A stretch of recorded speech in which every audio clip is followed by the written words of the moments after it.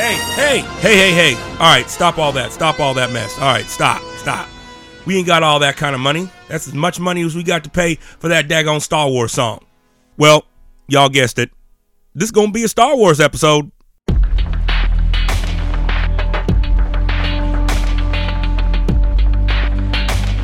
Things are going to get worse before they get better. Got down on his knees and gave his life to Christ. Because Americans are dreamers too. You're not in any moral position to tell anybody how corrupt they are. You should be quiet. Why are our black sons and daughters being treated so badly? This is Profane Faith, a podcast that engages faith on the margins. Faith that has been labeled profane, nonconformist, and or out there. We'll be exploring the intersections of the sacred, secular, and profane defying God. I'm your host, your boy, Daniel White Hodge. Welcome back, y'all. Yeah, back in the house, back in the place to be. This your boy, Dan White Hodge. What you think? Season 2's kicking it off, right? Man. Whoo! Dr. David Congdon, he was off the chain, wasn't he? Yes, he was. Well, welcome back. It's good to have you guys back if you're listening. And of course, if you're listening for the first time, I highly recommend that you go and listen to the first episode, 00, and you can kind of see what this podcast is about. I have my story on here as well. So I want to welcome a lot of the new subscribers and the new listeners on here. We've had a really good turnaround with downloads and streaming. This last week, Dr. David Congdon, he brought him out. He brought him out this last week. And this week, we about to get into the little Star Wars episode here. I'm hoping we do the same thing. So welcome for those of you who are listening for the first time. Again, I just recommend you go back and you can, check out the podcast, see what you think, see what it's about. We're into a few episodes now, you know what I'm saying? And, again, I'm thankful for my listenership. I'm thankful for the people who will continue to comment and continue to give great support for this podcast. I thank you a lot for that. This is really good. So welcome, and I want to hop right into this, so I don't want to belabor this introduction too much. But I figured I have been a huge Star Wars fan since I went and saw it back in the 70s, man. The original 3, and I wanted to have some dialogue around that. I know some of you are probably saying at this point in time, why Star Wars? Why not Black Panther? All right, let me stop you there. Black Panther is complex. I got to go see that movie again. At least I got to go see it a couple more times. So it's in the works. I've already sent some text messages and some phone calls, talking with some folks, so it's coming. And we're going to get into Black Panther. Trust me on that. So it's coming. Just give a brother a second. Star Wars, on the other hand, I've seen over and over. I've read some books. I've seen some comics, the expanded universe, in canon, out of canon. So I've got a little more experience with that. And so I wanted to have a conversation, especially with the new episode 8 that just came out, featuring a lot of women, some women of color. And I wanted to I'm going to really situate this conversations around 2 different perspectives. One, I'm bringing the great Kate Sanchez, the brilliant Kate Sanchez, back on the show. I told you I'd get her back. And she's an amazing mind, especially when it comes to comic books and just this whole pop culture, whatnot. And they have a great podcast, But Why Though? So if you haven't subscribed or listened to that, highly recommend that. Go and check that out. But I wanted to bring her on and just have a discussion around, Star Wars and really look at it in a positive light. I'm going to be bringing my other good friend, a brother from another mother, Brother Joseph Boston. I've had him on before. I think it was episode 2 or 3. You can go back and check the archives there. And we're going to have a discussion on a con as it pertains to Star Wars Episode 8. So I wanted to situate these conversations around both ends, right? There's a lot of commentary around Star Wars. There's a lot of different points of view. A lot of stuff, intersectionality, a lot of stuff with race, a lot of stuff with class. As a Star Wars fan, it's great to see more ethnic minorities, at least 2 or 3 more, rather than just having the one brother, in Empire Strikes Back, Lando, played by Billy D. Williams. But so it's been great. It's been great to see that. It's been great to see that, in there. At the same time, it's just a stretch. It's just a footstep into the aspects of ethnic minority representation in Hollywood. So I think it's important that we have these conversations. And so I wanted to have Kate back on and have a conversation. Now, she's really versed in Star Wars. She's way smarter than me on this. She blows me out the water. So I'm really leaning on her expertise on this. I'm just kind of going like, yup, yeah, wow. You know what I'm saying? Because I'm just trying to keep up with her. This woman is brilliant. And so I'm going to continue to kind of, hitch my trailer to her and move along. But I was very thankful to have her on. I'll put the put the podcast in there. She's has some great material out there, some essays that we're going to mention here in a few minutes. So I'll put those essays in the show notes. I also put the Why Though podcast in there as well. But again, I'm excited about this conversation, and because Star Wars is such a unique universe. It's a unique group of fan base. In fact, Joseph and I wrote a couple of articles and book chapters on race and representation, particularly with John Boyega and his role as Finn in episode 7. So I will be posting those shortly as well. And don't forget, there's also a blog on whitehodgepodcast.com. And for those of you, thinking like, wondering where are these show notes? They're on the website, whitehodgepodcast.com. Go there. You can see the show notes, the links, all that good stuff. And this season, I'm putting up headshots so you can actually see the people I'm interviewing and talking with. So, just little changes, and whatnot. So, I think it's when you think about representation, especially when you think about sci-fi and people of color, and especially like a universe like Star Wars, you got to kind of wonder, like, man, where are the people of color at? Really, is it just all dominated by white folks with British accents? That's something. And so I'm excited for these new trilogies, and Disney, they gonna make some money off of anything, so they're gonna be trying to put all kind of stuff in the mix. And so I'll be interested to see where these things go. We have a new Star Wars episode coming out. Well, not an episode in the saga, but another story, a Star Wars story with Han Solo. So, we'll put these things together. We'll see how they go. But I wanted to definitely get a Star Wars episode in just because I think that's what podcasters do, right? So, without any further ado, y'all, here's Kate and I talking about Star Wars, breaking some stuff down, breaking some great material down. Hopefully, you'll gain some knowledge from this. I was definitely like, oh, I didn't know that. Like I said, you'll see. Kate's brilliant. If you haven't heard our other podcasts, I believe we were I don't even know what episodes. I don't even know what episodes I have. But if you go to the website, if you go on iTunes, you can check us out there. Her name's up on there as well. And the same thing, I would also add that if you haven't been to iTunes, you can rate us, like us, follow us, all that good stuff on there. That's always good. Leave a review. That really helps things as well. So just kind of want to keep those things moving. We appreciate the fan base and appreciate the conversation. So again, here we go. Star Wars episode on Profane Faith. I am back and I am happy to be here. This is very, great. very happy. Oh, this is awesome. Well, y'all, we are here to talk about one of my, if y'all didn't know this, I am an avid Star Wars fan. I was I went and saw the first. I was too young, but I do remember some of it as a kid when I saw the first ones in the theaters. And then I remember my first awareness of Christmas was Star Wars toys. I had the X-Wing fighter and Boba Fett. I didn't even know who Boba Fett was, man. I was like, man, who's this guy with like a missile in the back and stuff? So, we are here to talk about Star Wars. And Kate, what? Because you are like a Comic-Con genius, and what's your background on? Because I know you talked about this in the last podcast, but what's like your background on Star Wars and all that stuff? Are you a Trekkie as well? Are you in Star Trek?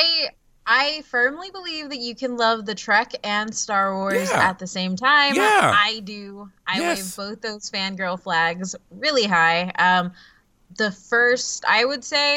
The first memory I have of Star Wars was holding the model pieces for my cousin's Millennium Falcon while he was putting them together. And I also broke my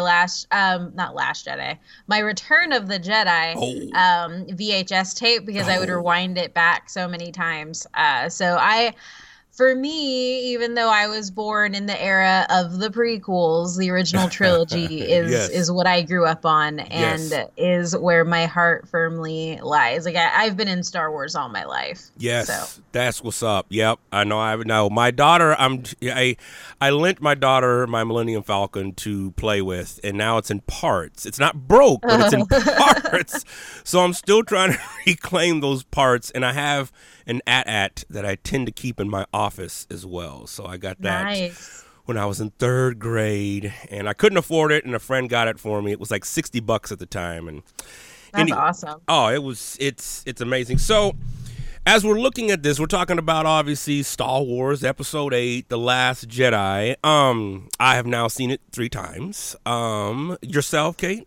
Two Okay, times. Okay, all right.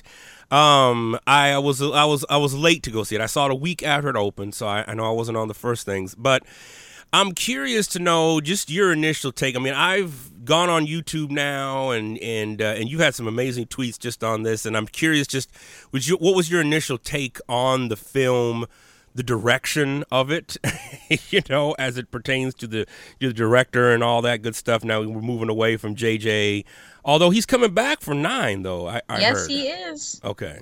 All right. So, yeah, is it Ryan Johnson? It's Ryan Johnson, Ryan right? Johnson, yes. Okay. All right. So, so I'm just your initial thoughts, and then we'll break it out from there. So my initial thoughts were, what did I watch? Which is both positive and negative. Yes. I mean, I don't think this movie is perfect, but I believe that there were elements of it that were perfect. The one thing that they took out of there with me was the storyline with Kylo, Rey, and Luke, and that was all I was thinking about. And then as I started unpacking everything, I was like, well, some of these other things didn't really land too well. Yeah. And then the fan conversation has just been a complete mess. So yeah, I've noticed that. I was, when I go to do like a Google search, it pulls up like little ads, and so I've read a couple of things. There were a couple of fans. One said that Star Wars was dead to him, and that this was it for him, and that the Solo story wasn't even going to be worth watching, and that it really started with Rogue One, and that this was just horrible.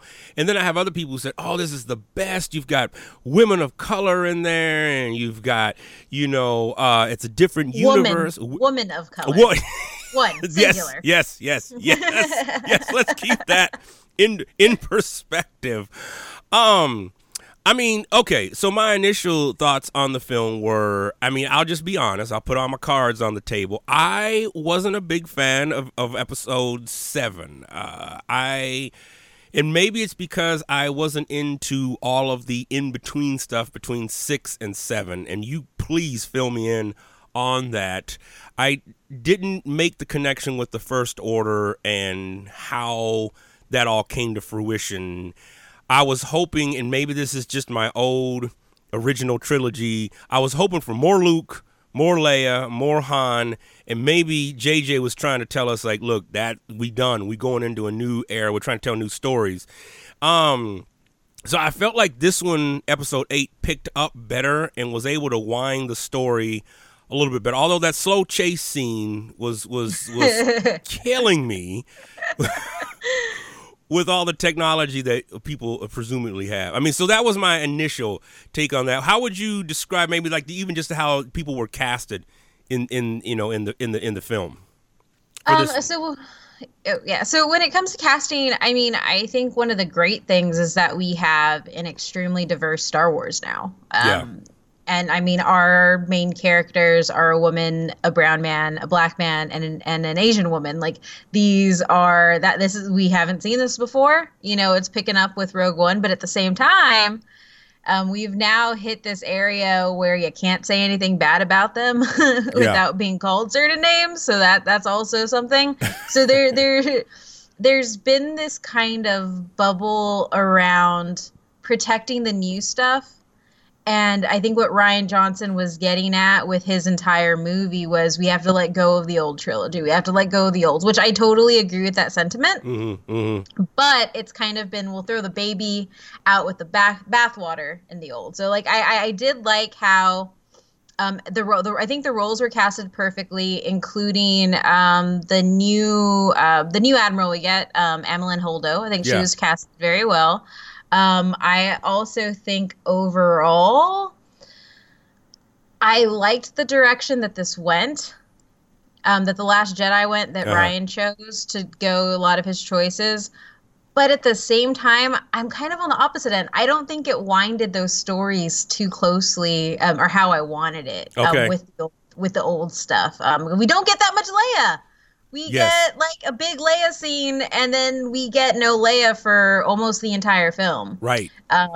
So we don't get a lot of her, and this is where it's hard because obviously The Force Awakens was a Han movie. This is a Luke movie, and 9 was supposed to be a Leia movie. But with Carrie being gone, that possibility had to change, and they already delayed 9. So it's hard to kind of reconcile that, because I know again, and that's not necessarily Ryan's fault. Right. Because this was done before she had passed. Right. But it's something that I carry with me. Like, why couldn't she have gone out in this movie? Why couldn't I have seen her more interacting with people and that kind of stuff? I just think that there's this stark, and this might be more me having it like talk to the fandom type thing. What I don't like is there is a very strong forget all of the past without realizing that this movie very heavily resembles Return of the Jedi. Yes. Very, very heavily. Yes. In many of the scenes. The throne room scene is almost shot for shot Return of the Jedi. I was thinking the same thing. Now. Keep going. Yes.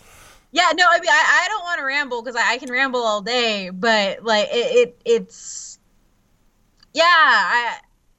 What I don't know what to say. No, but that scene in the throne room with Snoke and everything. I mean, I actually, when I first saw it, I was sitting there thinking, I was like, wait a minute, were you in the right movie? Like, because it's like, okay, sure, the backdrop is red, but and the Return of the Jedi was dark or whatever. But I'm like, here you have the Emperor or whoever's like the main head Jedi, and then you've got the apprentice behind, and I was like, wait a minute, this is the exact same thing. I mean, he even forces her up to the window to go see like what's happening right now.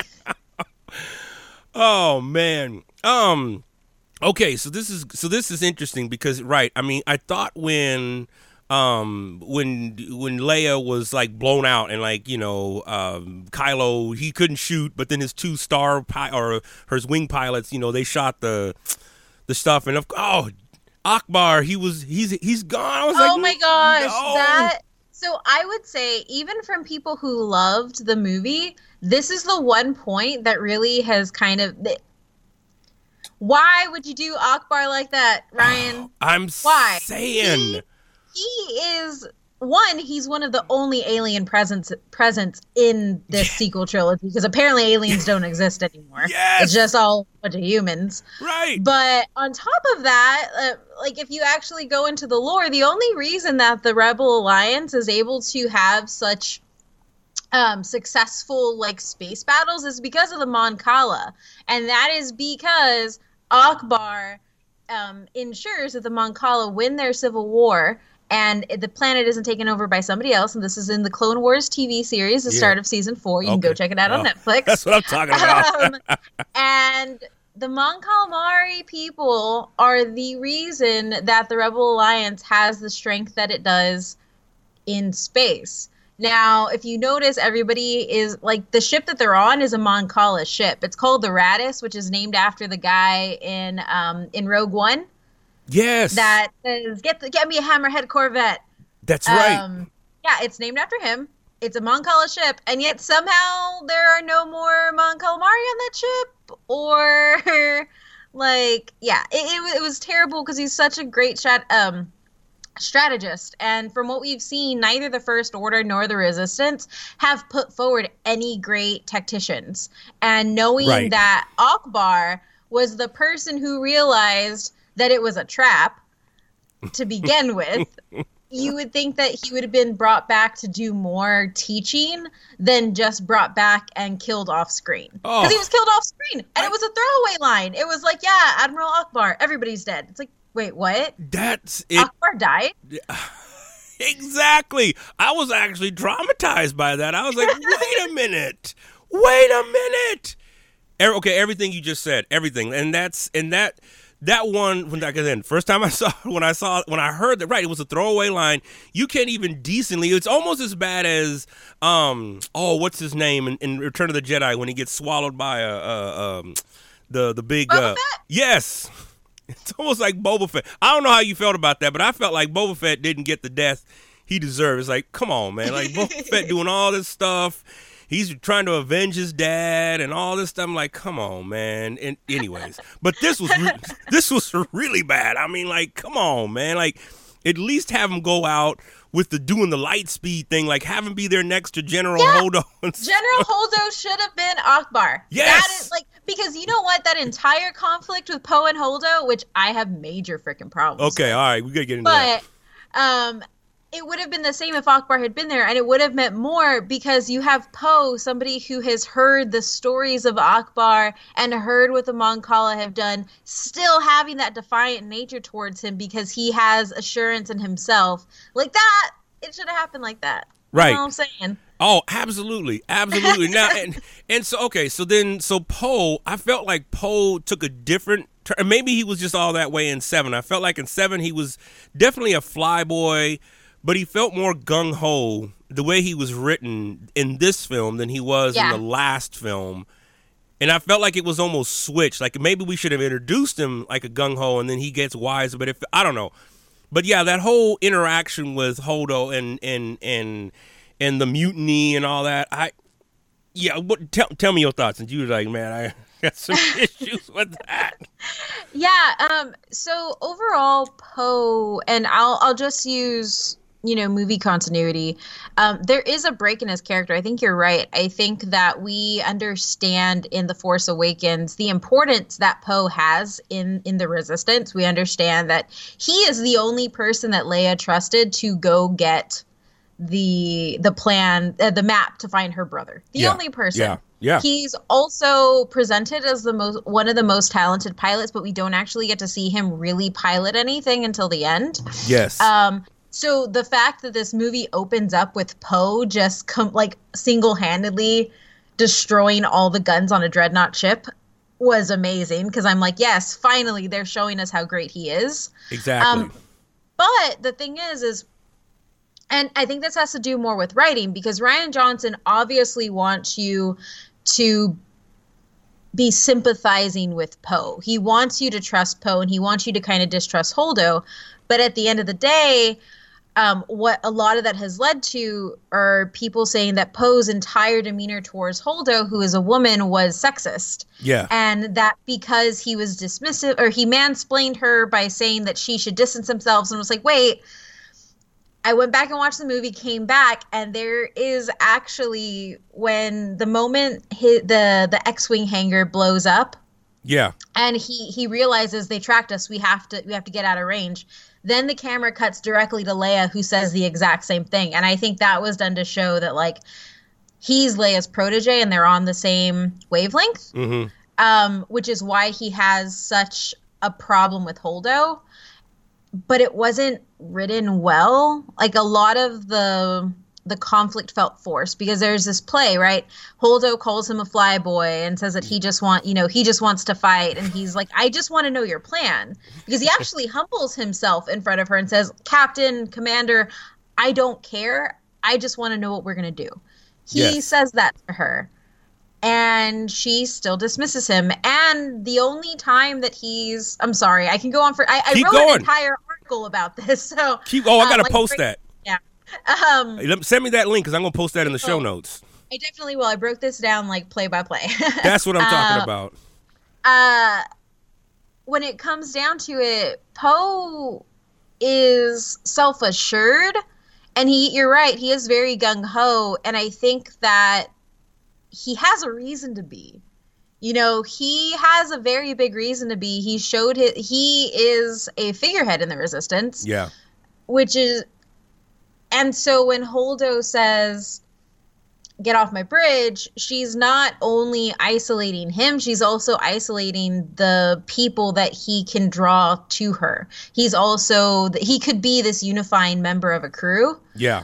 When Rose's entire job was stopping people from fleeing because they were scared. So your crew is obviously scared. And you ice out the one man who has their admiration and who just destroyed a dreadnought. Yeah. And you don't do anything, and you don't tell anybody your plan, which then leads to her getting detained because Poe walks in, sees that they're filling up the jump ships, and the first thing he thinks is, we're going to be sitting ducks. You're leading us to die. And so I think, rightfully, he loses his shit a little bit.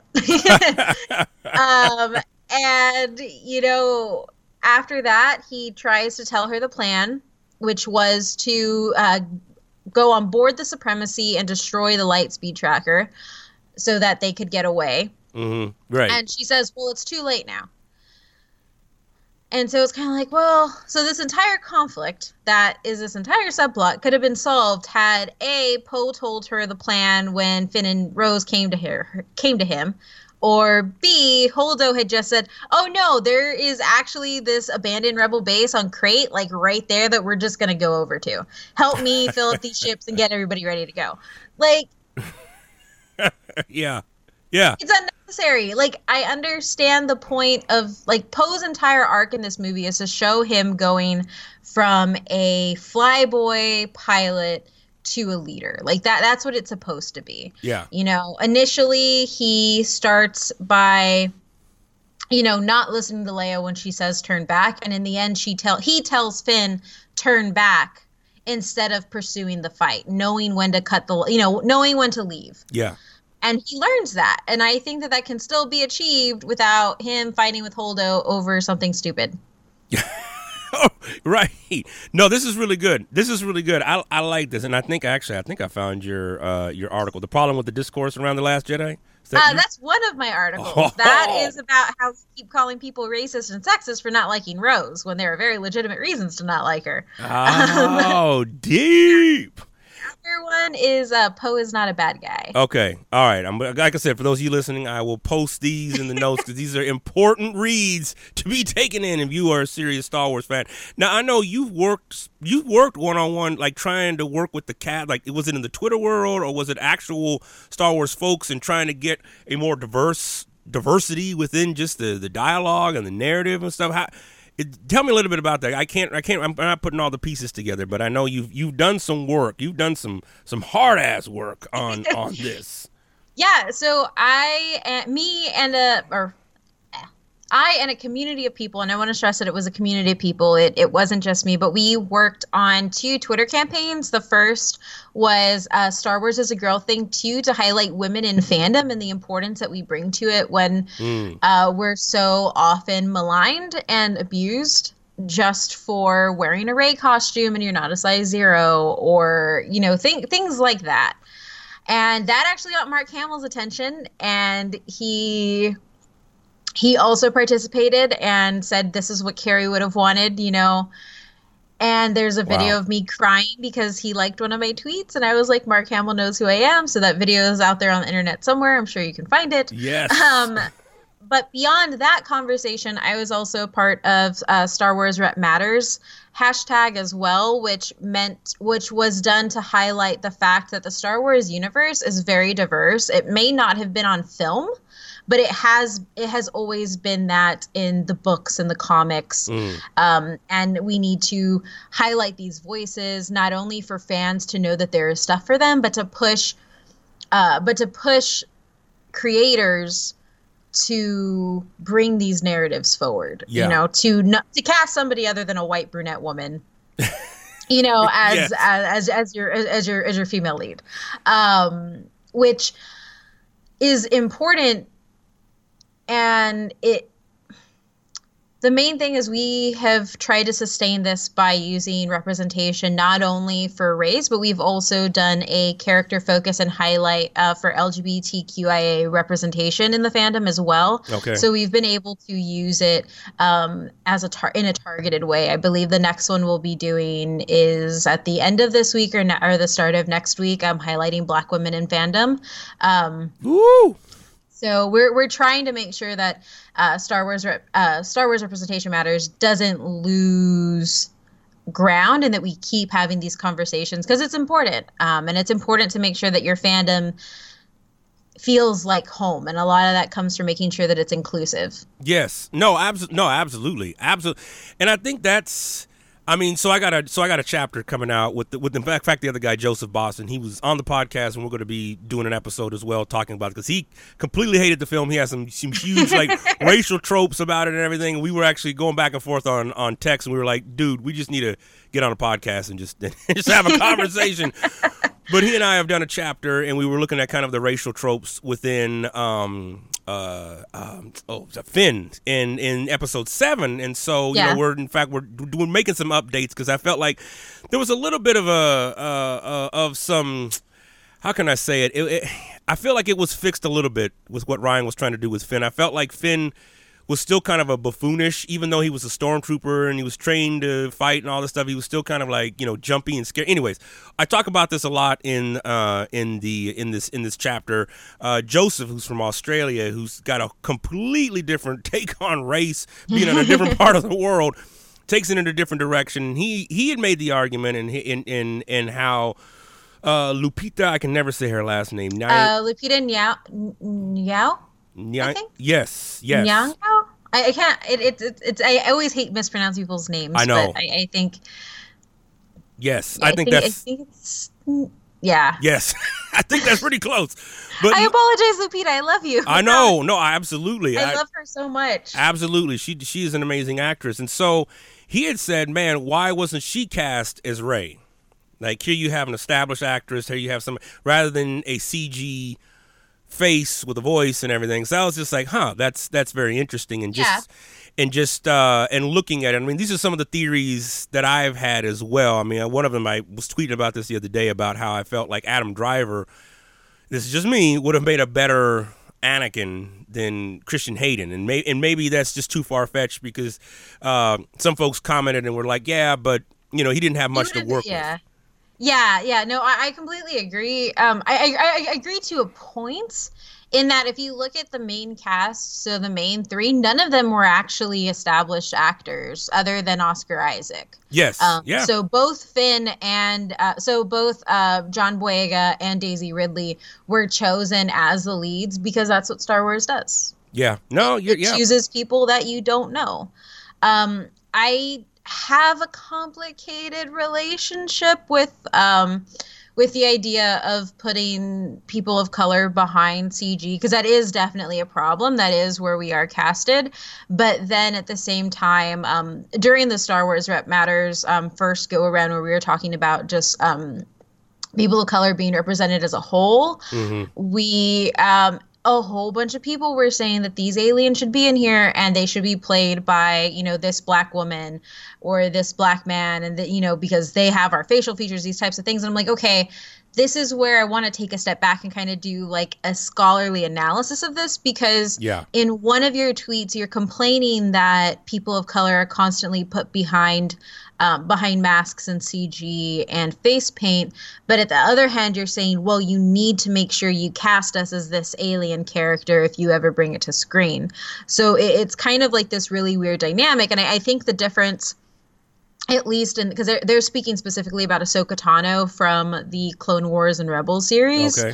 I think the main difference is that Maz Kanata, who is Lupita's character, is so far from being human that's where there's a difference. Whereas like Ahsoka Tano is a Togruta who has humanoid features but has like these like head type things. Yeah. Not like a Twi'lek that goes back, but they go up. I'm doing hand signals like the listeners can see them, but like I see you. So she is closer to being human, but it's a messy area when you start talking about things like that, because when it comes to calling for representation, at least from what I've seen from Star Wars Twitter, which is not representative of the whole, there is a call to bring these characters who are alien and would need heavy makeup to be played by people of color, specifically women of color. Yeah. Yeah. Why, and man, that's fascinating. Because, I mean, again, going back to just how race within the canon of Star Wars, I found it interesting just in the original trilogy, particularly as African Americans, what role they play. And of course, Billy D. Williams' character. Now I'm spacing on his name. Lando Calrissian. Lando Calrissian, right. I remember the first time seeing that as a kid and growing up in a small white town in Texas, not the burgeoning city of Austin or Houston or Dallas. No, I was in a small podunk town. And I remember thinking like, wow, black folks are like gamblers and this, you know what I'm saying? Like, we're trading, but we're kind of sneaky on. So, I mean, I've always had that in the back of my mind, thinking about, where folks like that fit. But then, I don't know, again, this is just for me. I felt like Mace Windu was really a kind of a redemption of sorts to that. I felt like he was really the only one who could handle he was going to take down the Emperor. Like, he was going to take down the Sith. He was the only one who was going to do something about anything. Right. Right. Which is how I feel very much about Oscar Isaac, in here. He's the only one that actually wants to get up and do something. Right. No, absolutely. And that's exactly. I mean, and that's for me is just, as we're thinking about just, again, characterization, development, and story arcs and whatnot, I'm interested to see where JJ takes Poe in, in episode 9. Now, you said it was delayed. I hadn't heard that. Like, you said 9 was delayed. Yeah, so 9 is delayed, which I believe they released after Carrie's death because they're not sure what to do. There had to be significant rewrites because the goal of it was to be a movie about her and Kylo. Yes, okay. But that isn't really a possibility. Yeah. Because I don't know how extensive they have rights to computer animating her. Yeah. Especially with her daughter. Her daughter played Lieutenant Connix, who was Poe's right-hand woman in orchestrating this entire mutiny. So Poe didn't do it because he was sexist. He did it because Holdo was wrong. Yes, I would. Yes. Okay, good. Okay, good. Man, you're bringing them up. This is great. So the fact that her daughter, Billie Lourd, is a part of the sequel trilogy now, I don't know what they're going to do, whether or not she's giving them leeway, because I believe she is the executor for both, or the guardian of both Leia and Debbie Reynolds, her grandmother and Carrie Fisher's mother, likeness and stuff like that. So yeah. We'll see where that goes. I don't know what they're doing, but I do know too, when it comes to character arcs, as much as people were getting mad that JJ was tapped to be director of 9 again because they wanted a woman of color, they wanted a woman, or they wanted a person of color. Remember, J.J. Abrams created Poe, Finn, and Rey. He purposefully said, I want a cast of not just white men. He said that. He's on record as having said that and made sure that the people he was creating in this universe were going to be representative of everybody. Which, honestly, having never seen the Latino in Star Wars, right. I'm happy about that. Right. As I have both Oscar Isaacs and Diego Luna. But I digress from that. Talking about Latinx representation is a completely different story, because I got a lot of feelings on that too. I think Finn was underutilized heavily in Last Jedi. Yeah. Same with Rose. I think that entire subplot can be pulled out of the movie and everything still happens. Yeah. And when I talk about the subplot, it's the one where they go to get the space. It's the heist. Yeah. It's essentially Rogue One within The Last Jedi. Right. And it's just, it's very compressed. Mm-hmm. And so you don't know enough about what's going on, but you can't say Ryan should have made it longer, because then that takes away from the wonderful Skywalker story arc that we have going on. So it was what he did with the time allowed. And I think the problem is he tried to switch it from a focused narrative to an ensemble cast movie, to where everybody's going to get something. Everybody's going to get a subplot. Yeah. And I think that was a detriment to it, because you only see bits and pieces of these characters, and they don't directly impact the main story. Yeah. I would have loved to have seen Rose directly impact Rey's trajectory, directly impact how Rey was going. I would have loved to have seen Finn do something. Yeah. Actually do something, because even when he beats Phasma is the new Boba Fett, by the way. Cool armor, does absolutely nothing. Right. Right. Even when he defeats her, it's supposed to be this moment of the lowly stormtrooper taking out his, taking out his oppressor, taking out his boss, taking out the woman in charge. But we know nothing about her. We know nothing about his time there. Unless you go and read the Phasma book, you don't know that she's a sociopath. Unless you go read the Phasma book, you don't know that her armor is actually made of Palpatine's ship. She forged herself. And so Rose shooting a blaster at her, when even in the movie they show it deflect, that wouldn't have made her show that much attention. Phasma should have walked up to Rose and backhanded her. It shouldn't have been like all of this back and forth. Right. Rose's not a problem. It's really hard to watch, because Phasma was the way to give Finn this conquering moment to where he stops running and he's directly confronting the First Order, and it's a payoff. But the battle was so anticlimactic that he just, surprise, hits her on the head and the ship eats her. Like that's not, it doesn't give his arc weight. Yes. It takes away from it. Yes. Because I felt the same thing. Like when the floor gave way, I was like, no, keep fighting. Like, take her out. Like the Emperor's floor didn't just fall out. And like, come on, man. Like, yes, I'm 200% with you on that. Absolutely. And so, okay, so this is good. I definitely want to hear more about this Latinx. I want to hear a little bit about that. Then I have some direct questions, but I want to hear more about this, because this is good. You say ramble, but this is all beautiful, brilliant stuff right here. This is good, because you're right. I mean, my mom being, Mexican American, the whole Afro Latina, I mean, that was one of the things that she had mentioned to me early when we were watching, we watched Star Wars. I actually saw the original trilogy out of order. I saw Star Wars because there was no Netflix or internet or Hulu, or none of those things existed back in 1980. I missed The Empire Strikes Back in the theater, and so I had to go see the Return of the Jedi, and then when it came out on VHS in 1983, that's when I finally saw it. And so because a lot of it didn't make sense. I was like, wait, why is Luke talking to sister? Like, wait, but yeah, he did reveal that in there. But nonetheless, I was like, wait, their father, and whoa, wait a minute. So I'm curious, but my mom did mention, like, there's she was like, I don't think Star Wars could handle any Mexicans, and I was like, whoa, wait a minute, so this is my mom back in the 70s and 80s. So yeah. I'm curious your thoughts on this, and now with Poe.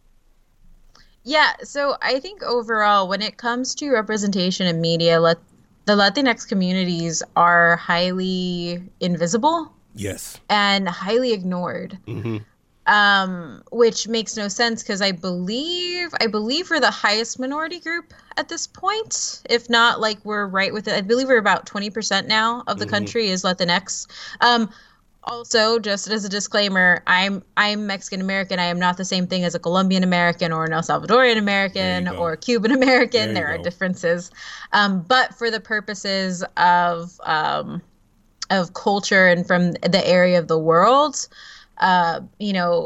we make up one of the larger percentages of the United States when it comes to ethnic minorities.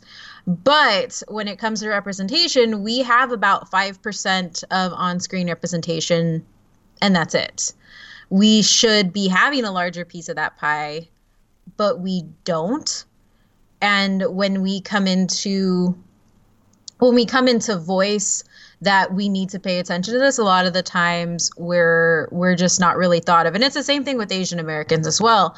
There's this thought in Hollywood that diversity is adding a Black member to your cast, not, oh, well, there's actually a whole bunch of different people who look these other ways. I don't just have to go with this. Yeah. So we're kind of like an afterthought. And so when you come to Star Wars now, Cassian Andor, played by Diego Luna in Rogue One, was a main character. He was the male lead. Mm-hmm. That was a big moment. And he also chose to keep his accent. Yeah. That was a huge moment. He also pretty much told Jin, he checked her white feminism and said, hey, not all of us get to choose not to look at the Empire flag hanging above us. That's right. That's right. I was born into this. Yes. I don't have a choice. And I was like, oh my gosh. Yes. Thank you. This is perfect. And that's why I don't like Jyn Erso. But, and so it was a way for me to connect as a Latina in a way that I hadn't to Star Wars before. Mm-hmm. Mm-hmm. It wasn't, I don't want to say that it wasn't necessary. I have always had a deep connection to the material, mm-hmm. but it's something different when you actually get to see somebody who looks like you right there doing those things. It's easier to put yourself in that position, and specifically with Cassian's character, you're able to identify with what he's saying, specifically with how the world's going around. And then you bring in somebody like Poe, who is an ace pilot and the right-hand man of a Skywalker, of Princess Leia Organa, mm-hmm. of General Leia Organa. And we are right there. We are that important that we're next to her. And Oscar Isaac is Guatemalan and Cuban. Mm-hmm. Mm-hmm. He was born in Guatemala, which he talks about all the time, because in the original trilogy, there's a scene that's shot in Guatemala, and he's very proud of it. And one of the things that I saw happen after The Last Jedi actually was that a lot of feminist Twitter, white feminist Twitter to be exact, were casting him as a white man, and specifically saying that he was an example of white male sexism. And I'm like, okay, so he's Latino when you want to highlight the diversity in the universe. Yeah. But he's white when you want to say he's a sexist. Right.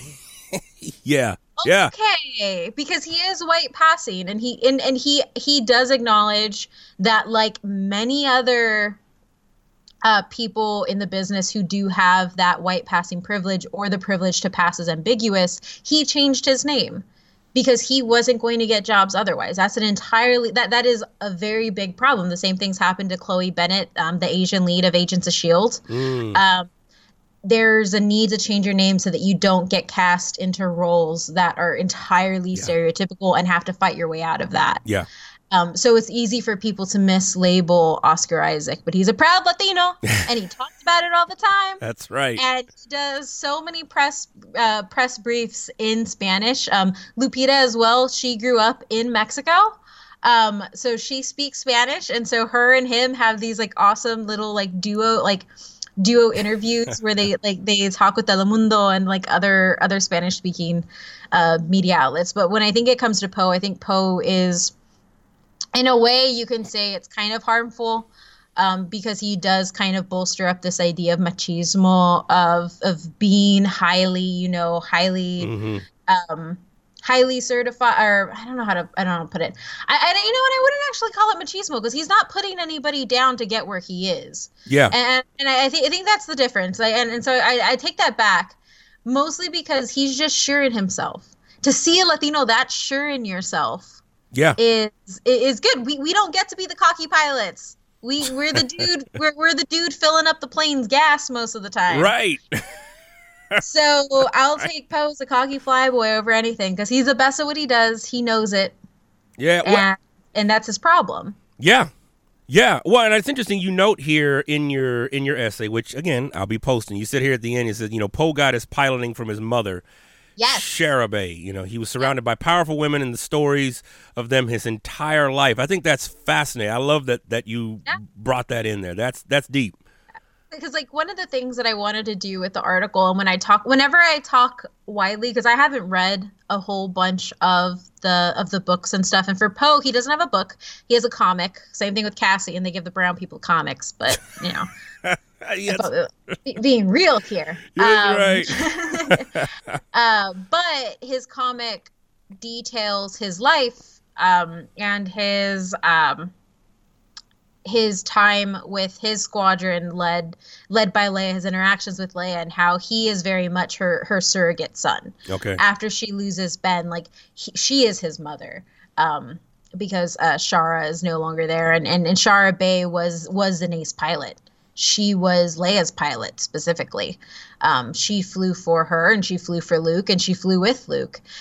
He comes from a long lineage of, I believe his father was one of the people on the ground in Endor. Mm-hmm. So he has a very prestigious lineage with his parents, but specifically the characteristics that are brought to film, or I guess retroactively what is important to him comes from his mom.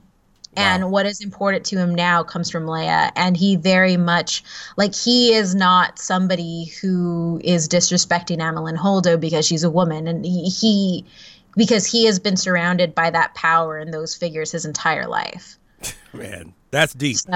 That's deep. That is deep stuff right there. I mean, all right. And so these questions then, I got some questions then for you then, because I felt like, one of the reasons I was so excited for 8 was that I felt like there were going to be some answers. Yeah. And I know this keeps coming up in, you know, in a lot of the fandom talk and just in some of the other blogs as well. Rey's parents and Snoke. Because I had my theories. Obviously, everybody had theories, you know, on, you know, Snoke. I mean, somebody even said Snoke was Mace Windu and, like, he was pissed off and trying to, you know, come back to the Jedi. I was like, I don't know about that, you know. So I felt like when I saw Snoke cut in half, I was like, oh, wait, what? Like, oh, my gosh. Like, okay. But then Rey's parents, my theory was that she was a Kenobi, but no, now, you know, it's like he's saying, okay, she just comes from nothing, but then he's like, oh, but I don't believe that. And so I don't know. What were your thoughts on this? And because I know this keeps coming up a lot and people haven't just let it go, even though I know some people feel like just let it go, whatever. But I'm still curious about who Snoke is. I could let Rey's parents go, but I'm like, okay, where does Snoke come from? Who is he? Yeah, no, I completely agree. So I agree with both choices. I'm fine with Snoke dying so long as we get an explanation in 9. If we don't, and he's just this hanging loose thread, it's why? Why would you do that? Right. Especially because he is built up as a very powerful figure in The Force Awakens. We need to know more, which I think we're gonna get because in the Jedi Visual Dictionary they point out that Snoke had more than one apprentice. Oh. So hopefully we see more things. We also know nothing about the Knights of Ren, by the way. Right. Which I personally want to know more about as well. So I wasn't too caught off with that. I was like, you know, that was ballsy.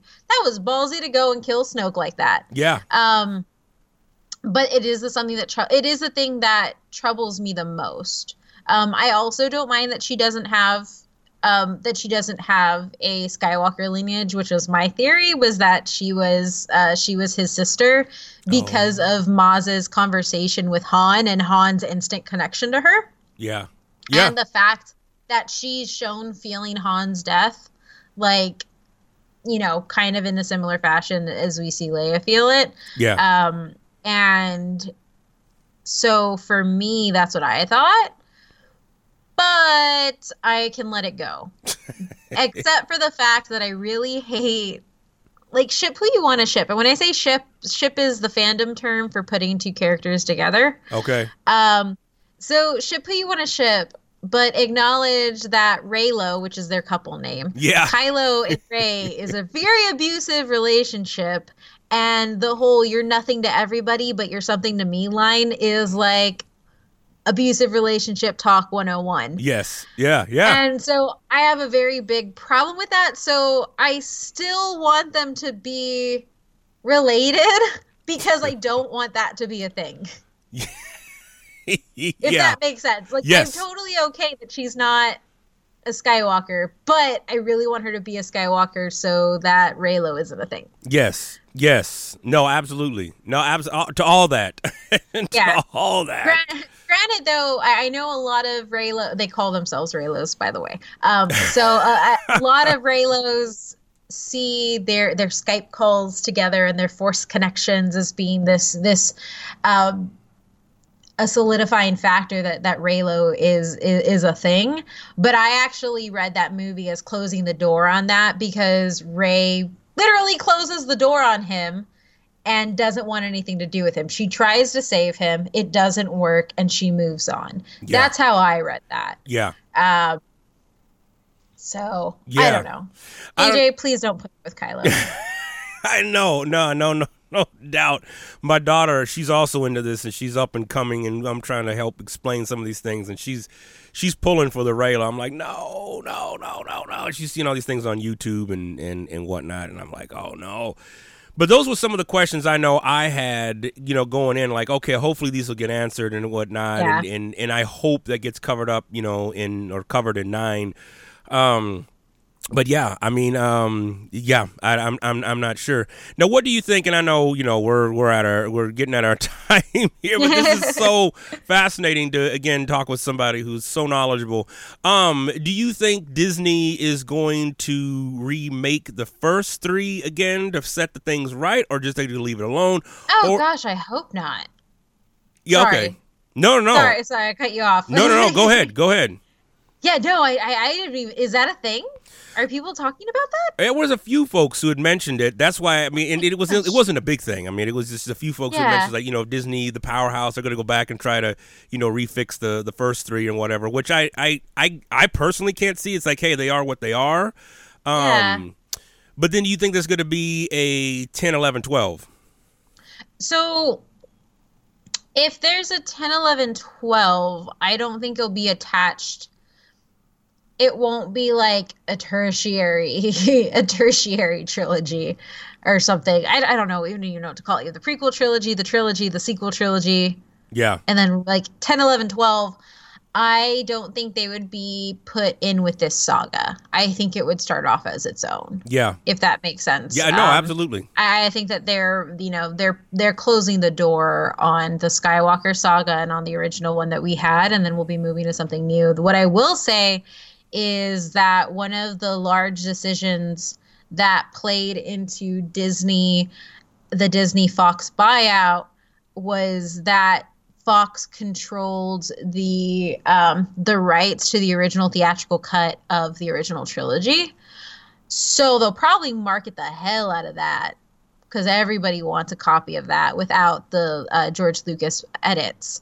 Oh. Okay. And then beyond that, another trilogy has been announced with Rian Johnson controlling all 3 movies. Oh, and wow. then there's a live action TV show that's also greenlit for their streaming service. Okay. So there's a lot there. I don't think they'll ever go back to the prequels.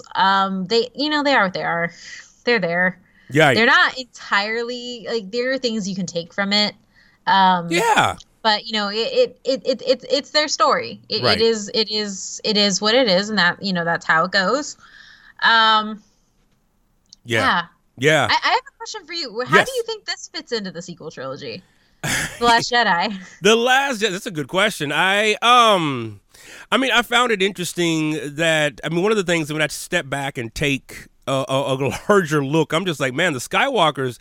They got the men's side, at least. They got some shit they're dealing with, man. I'm like, good night. They fall to the dark side, and here we got Leia. She keeps her stuff together the whole time. I mean, she even forces herself back into the ship out in the vacuum of space, man. I'm like, good night. So I thought personally, I think it was if I look at it objectively, yes, this fits. Everything you just said about we've got to make a clean break. This has been about the Skywalkers for 9 freaking episodes. Like, good night. It didn't plus a Rogue One, and we're going to get a Solo and stuff. It's like, good night. But I think part of me wanted to see more of Luke training folks. I wanted to see more of like the afterword of 6. Like, okay, everybody's celebrating. You got the Force ghosts of Anakin, although I would have left the original character of the Force Ghost, but that's for another conversation. And I mean, I still have the original VHSs of that, and that without all the special effects in it. So I go back and I watch this. I still have a VCR in my house, and so I wanted to see, like, what does that mean? Like, you know, there was briefly mentioned in episode 3 when they're about to end. He's like, I got to go into exile, and he was like, you know, but I've figured out, or your master's figured out how to come back, and like, you know, they was it Qui-Gon? Qui-Gon. Like, we never see him again. He's just briefly mentioned. I'm like, come on, man. So I felt like it fit in the way that it needed to fit in terms of just where Luke was at and what was happening. I think the fan part of me wanted to see more of the hero side. I mean, I think what Luke did with the whole Force thing was amazing. Like, you know, just like when he shows up and then he, like, you know, brushes his shoulder off, like he's getting shot by those Imperial walkers. So I get that. I was definitely, I felt a lot more resolve with this film that I did. I don't know what it was about 7. Like, I like 7 in general. Like, I like just the direction. I love the joke, the banter, the wit. I think I felt like I had to do so much heavy lifting, like having to go back and read stuff and go on blah. I'm like, oh, dude, like, just like, and maybe that's just me just being lazy. And I, you know, that's what I tell my students, right? You know, it's like, come on, man, don't be lazy. You know, go actually do the research. But I felt like 9 fits in. I mean, I have this is a lot of the same, you know, quibbles that you have as well with it. I feel like, okay, there's some definite holes, like, you know, what's going on. But I feel like, okay, it's time for something new to get going. And, you know, just like the quote said, he said, you know, get rid of the past, you know, what is it? Kill it. What is Kylo Ren? Yeah, let the past die. Kill it if you have to. Kill it if you have to. So, and that's what I felt a theme was, you know, that was kind of you know, coming through, you know, in this film and stuff. And so I felt like it fit. I mean, but then again, I wasn't that down on the first 3 films. I mean, I felt like episode 2 was necessary, a bridge. Like, that's like, I know it was boring to a lot of people because there was a lot of dialogue and Senator this and Senator that, and we're going to make a motion. It was the Simpsons. They spoofed that. They were like, I don't know if you saw that Simpsons episode where the Bart and them go to see the Star Wars, and it's all this like legislative talk, and, you know, and then the AT-AT comes in and then sits down and reads a paper and stuff. But I felt like a lot of that dialogue was necessary to set up, like, how did the Sith come into power? Like, how did these things come in? And so, I don't know. I wasn't that down on that. I mean, I think Lucas went nuts with CG. I mean, I watched. Oh God. I watched episode 3 with my daughter. She loves episode 3. I think she has a crush on Christian Hayden, but that's just between you and me. But you know, it's just, I was seeing all the CG. I was like, oh my gosh! Like, so it was a breath of fresh air to see, like, the caretakers. I mean, like, you know, these were obviously, they didn't look. At least they didn't look like. I'm forgetting the caretakers' name. The Praetorian Guard. Yes. The red ones. No, not the red ones. The one on Luke's island. The ones that Rey was having. I can't remember their name, but they're on H2. The like fish women. Yes. Yes. The fish nuns. Yes. There is an actual name for that, but that's not in my head. Right. No, I know what you mean. So it felt good to just see some of the characters be, you know, it like these. Practical. Yeah, exactly.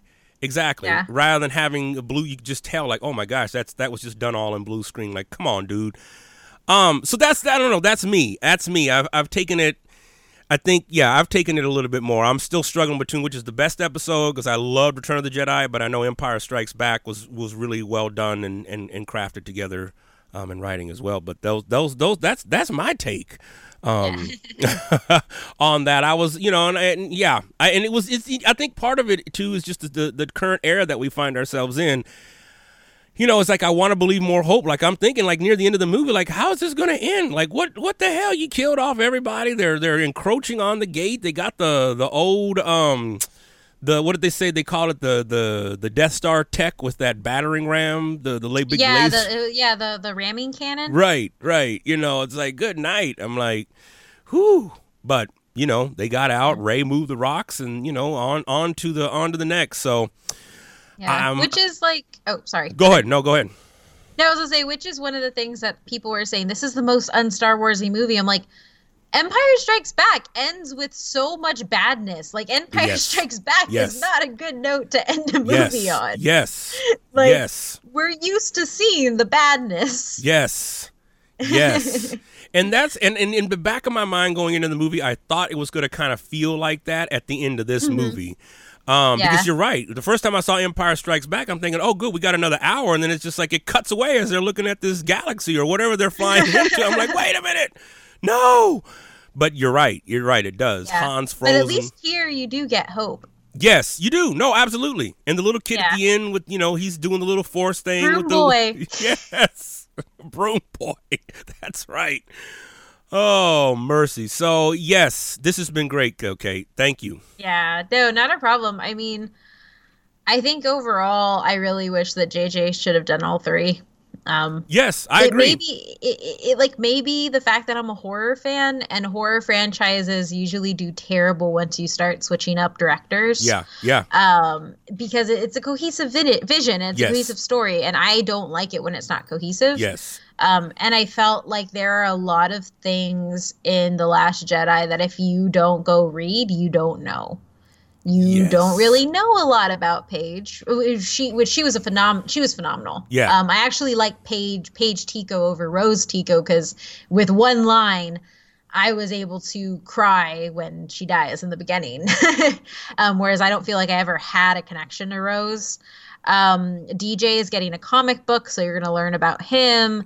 Yeah. Poe, you don't really know about his entire relationships with everybody because that happens in his comic. You don't know Phasma's a badass because she's pretty much Boba Fett unless you go read the book. Amilyn Holdo, you don't know that she's a good person unless you go read the book. Like, there's so much drive now in franchises to make you go buy the extra stuff to fill in the holes because it helps you appreciate it more. So I think one of the things that I've noticed with Star Wars fans that's really frustrating to me is defending some of these issues by saying, but the book. I'm like, well, that's good that you read the book, but the majority of the people who gave their money to this $1 billion ticket sales probably didn't read the book. Right. And that's fine too. Like, those fans should still get a good experience going to the movie. Yes. Well, and everything you just said, and that's the way exactly I felt with 7. And I think you and JR were actually one of the ones who encouraged me to go and read more because, and again, just wanted to have it served to me like I did in episodes 4, 5, and 6. That's what prepared me better for episode 8, because I think walking into it, I was able to recognize more names and understand, okay, Phasma's this, and like, she should get a spinoff too. I mean, good night. I mean, that's worth something. I wish they would have done more with the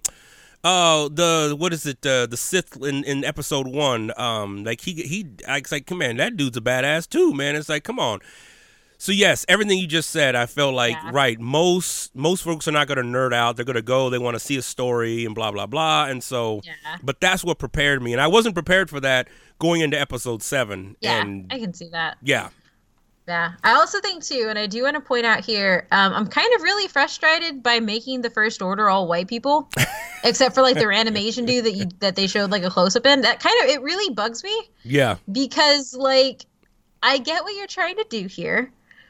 But if we're honest, the Empire hated aliens. They didn't hate you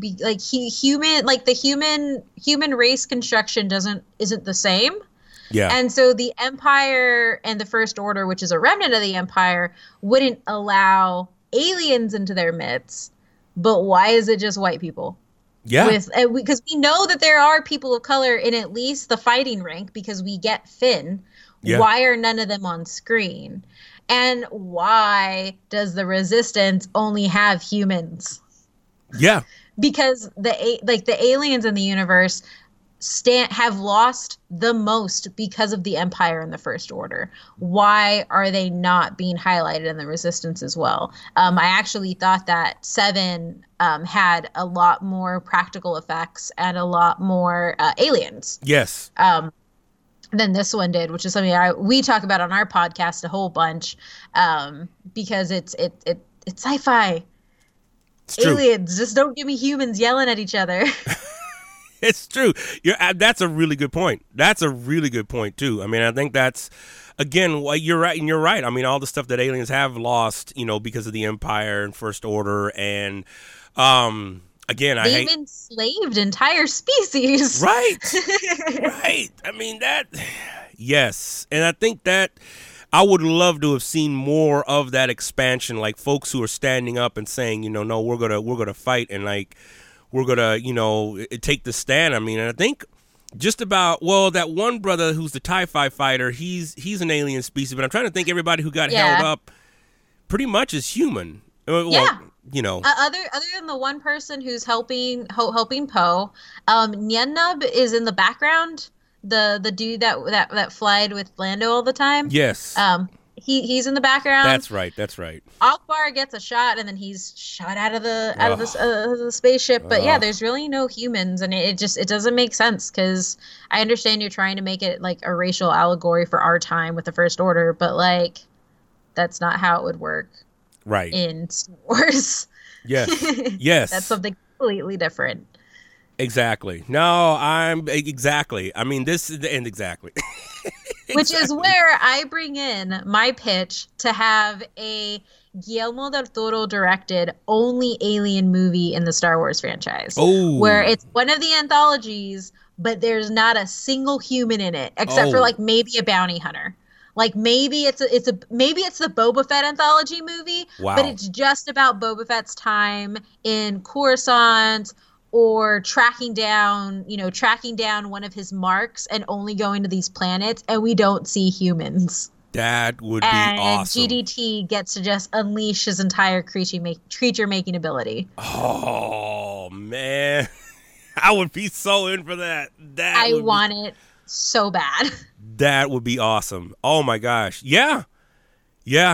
Oh, man. Because we don't hear that. And in the television shows, in the Clone Wars as well as Rebels, there are really great alien characters. And in Rebels specifically, the best pilot at that point is Hera Syndulla, who is a Twi'lek. And she's a lead character. But we don't have that on screen. And, it sucks. Yes. Embrace the practical effects. That's right. If Guillermo del Toro can do an hour and 45 minutes of a man in a fish costume, you can do a mask and get some aliens on screen, JJ. Oh, man, that is the truth. That is the truth. Wow. Woo! This has been amazing, Kate. Thank you. This has been amazing. You weren't lying. You had all kind of good stuff. I'm sure we just scratching the surface. I have so many feels. Oh, my gosh. Well, thank you so much, Kate. I'm going to be posting, I'm going to repost, But Why Though, the podcast, and, that link as well in the show notes. I got your 2 essays here that you wrote. These are just, briefly looking over them. I love you included pictures as well. That's awesome. And I'll post, folks, your blog as well, because I think this all fits into, particularly my podcast with, Profane Faith. I mean, I think this is stuff that needs to be discussed in terms of something like this, in terms of Star Wars, and just where it fits in just the day-to-day, and especially where we find ourselves socio-politically, what that looks like, with, being the resistance, and whatnot. Any last thoughts here before we say goodbye? Have me on for a Rogue One episode where we rewatch Rogue One and talk all about the Jedi religion that's exemplified there by people who aren't Jedi, and the race dynamics. Oh yes, the Rogue, yes. See, and that brings up another thing too, is when Luke talks about the Jedi being hubris and just this. I was like, oh wait, no, say more. Like how? And he says specifically the Jedi religion. Yes. Okay. All right. I'm definitely, because that's a whole, that's yes. Yes, indeed. Well, thank you so much, Kate. One of our proud sponsors is ARC, Arts, Religion, and Culture. They are putting on the Theopoetics Conference coming up here on March 9th and 10th of this year. I know you've heard me talking about this conference, right, y'all? And I'm going to continue to talk about it until it happens, because it's coming up. And I want to encourage you guys, particularly those of you who are faithful listeners to Profane Faith, to go on, register. You can check out using the code Profane Faith for a 10% discount on registrations and room and board. That's right, you heard it. 10% on room and board and registration. Use the code Profane Faith at checkout and you'll receive that discount. Let me tell you, y'all, this is going to be an amazing, amazing conference. I'm so excited about it. I'm excited to hang around people who do art in all kinds of forms, and especially those who do art and are engaged in some kind of theological and socio-spirituality and trying to figure out what this thing called justice really means in the Trumpster era. So I hope to see you guys there. I'm going to be there. It's out in Boston. It's going to be some good food. Boo on the Patriots. But we're going to be out there. We're going to be hanging out. So again, Arts, Religion, and Culture. It's a sponsor of the show, putting on Theopoetics. Go on, register, get your little 10% off, Profane Faith at the checkout code, and I'm going to see you there. All right? Peace.